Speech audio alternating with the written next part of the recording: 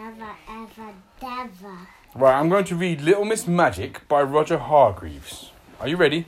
Yeah. Are you sitting comfortably? No, lying comfortably. Lying Oh, I comfortably. just forgot to put my nappy on. How old are you? 5. Why are you still wearing a nappy? Because she doesn't No, pee in because- the bed. No, you're not wearing a nappy because Mummy said. Why are you wearing a nappy? Because, yeah.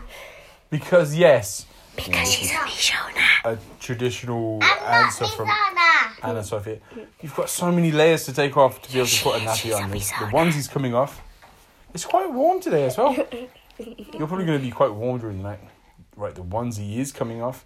And then there's some tights or leggings, as you might call them, to come off. Go on then. And underpants. Oh, 3 layers to come on, off, and then 4 layers to go on. So I did actually make this recording a few minutes ago, and I somehow managed not to press record. And there was a long story from India about Miss Suna, who the kids were having fun because she's a substitute teacher. And then everybody And everyone went was calling crazy, her- and then people went to 6B, and they ended up having fun, and then we ended up being bored. Well, good. I'm glad you were bored in school. Everyone that goes to school should be bored at least 97% of the time. No. And then I was talking about people spinning around you and making you confused so that you didn't even know if you were coming or going. And Or then if you India were said doing she wanted both. to tell more of the story. And I said to her that she could have told me those stories while I was gardening because the weather was lovely today. But I didn't because I forgot. She didn't because she was on her phone watching what? Watching slime videos. See the smile and on your listening face. to Steven Universe songs. Yeah, so if I went and checked your phone history, would it say YouTube on there? Yes. In fact, I can do that on my phone because you're on my account. I'm So, I'm not. you're not allowed to watch YouTube, and you have watched YouTube.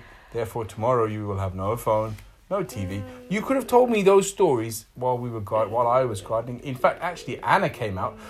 I went to Lidl today, and I bought 2 basil plants, British basil plants.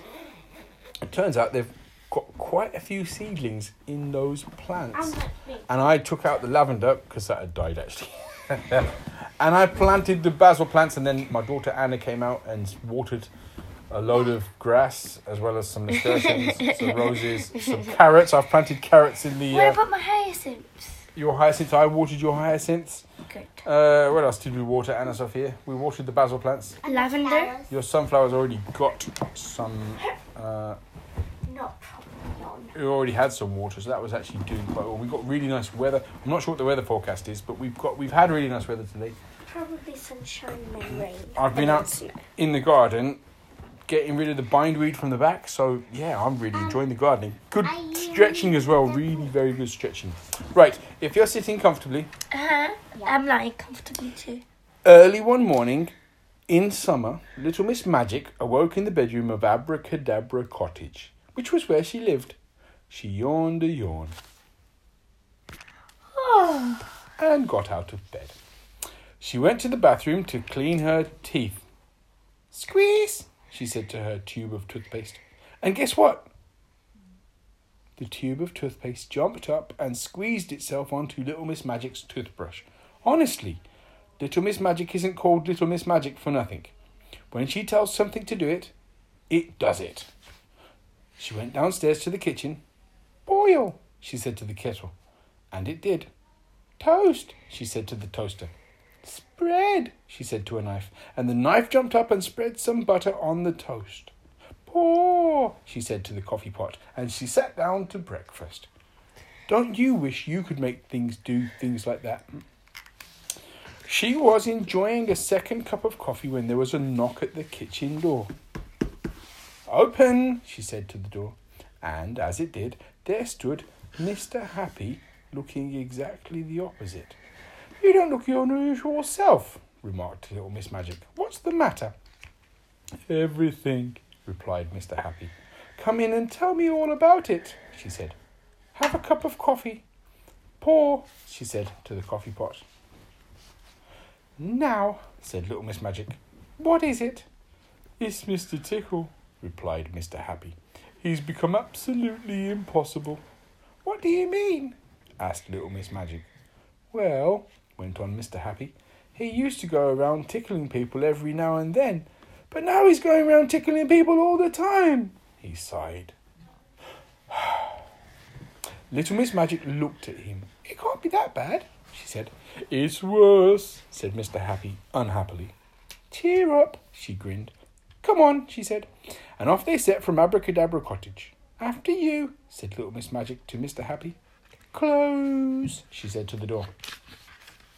Mr. Tickle was in full cry. What a Monday morning he was having. He tickled Mr. Mean until he'd moaned. He tickled Mr. Greedy until he groaned, and Little Miss Sunshine until she'd shivered, and Mr. Quiet until he'd quivered, and Little Miss Plump until she'd pleaded, and Little Miss Shy until she sobbed. Not to mention the postman, a policeman, the doctor, 3 dogs, 2 cats, and a worm. Aha! cried Mr. Tickle as he spied Little Miss Magic and Mr. Happy. Anyone for tickles? And he rushed up to them, reaching out those extraordinarily long arms of his, with those particularly ticklish fingers on the end of them. Little Miss Magic looked at Mr. Happy. I see what you mean, she said, and winked. She pointed at Mr. Tickle's extraordinarily long right arm. Shrink, she said, and then she pointed at Mr. Tickle's extraordinarily long left arm. Shrink, she said again. And as you remember, when Little Miss Magic tells something to do something, it does it. Mr. Tickle's arms were suddenly not extraordinarily long. They were extraordinarily ordinary. That's not fair, he cried. You've spoiled my fun. Might have been fun for you, remarked Little Miss Magic, but it wasn't much fun for anybody else. Come and see me tomorrow, said Little Miss Magic to Mr. Tickle. There, she said. Happy now? Mr. Happy smiled that famous smile of his. I'll say, he said. Come on, I'll buy you lunch. And off they went to his favourite restaurant, Smilers. On Tuesday, Mr. Tickle went round to Abracadabra Cottage. He knocked at the front door. Open, said a voice inside. Oh, hello, smiled Little Miss Magic as the door opened itself and she saw who was standing there. Come in. I expect you'd like me to make your arms long again, she said. Oh, yes, please, said Mr. Tickle. Very well. Mr. Tickle's face lit up. On one condition. His face fell. You are only allowed 1 tickle a day. 1 tickle a day? That's not much. Promise. Mr. Tickle sighed. Promise, he said. Grow, said Little Miss Magic, and both Mr. Tickle's arms grew back to their original long length. Now don't forget, she reminded, 1 tickle a day, or else. Mr. Tickle went out through the door. Goodbye, she said to him. Shut, she said to the door.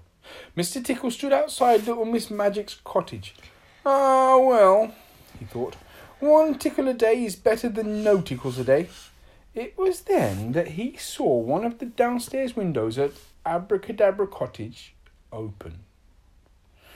1 tickle a day, he thought, and a smile came to his face. 1 tickle a day, he thought. And on that Tuesday morning, as one of those extraordinarily long arms reached in through the open window of Abracadabra Cottage, the small smile on the face of Mr. Tickle turned into a giant grin. 1 tickle a day, he thought. And thanks for listening.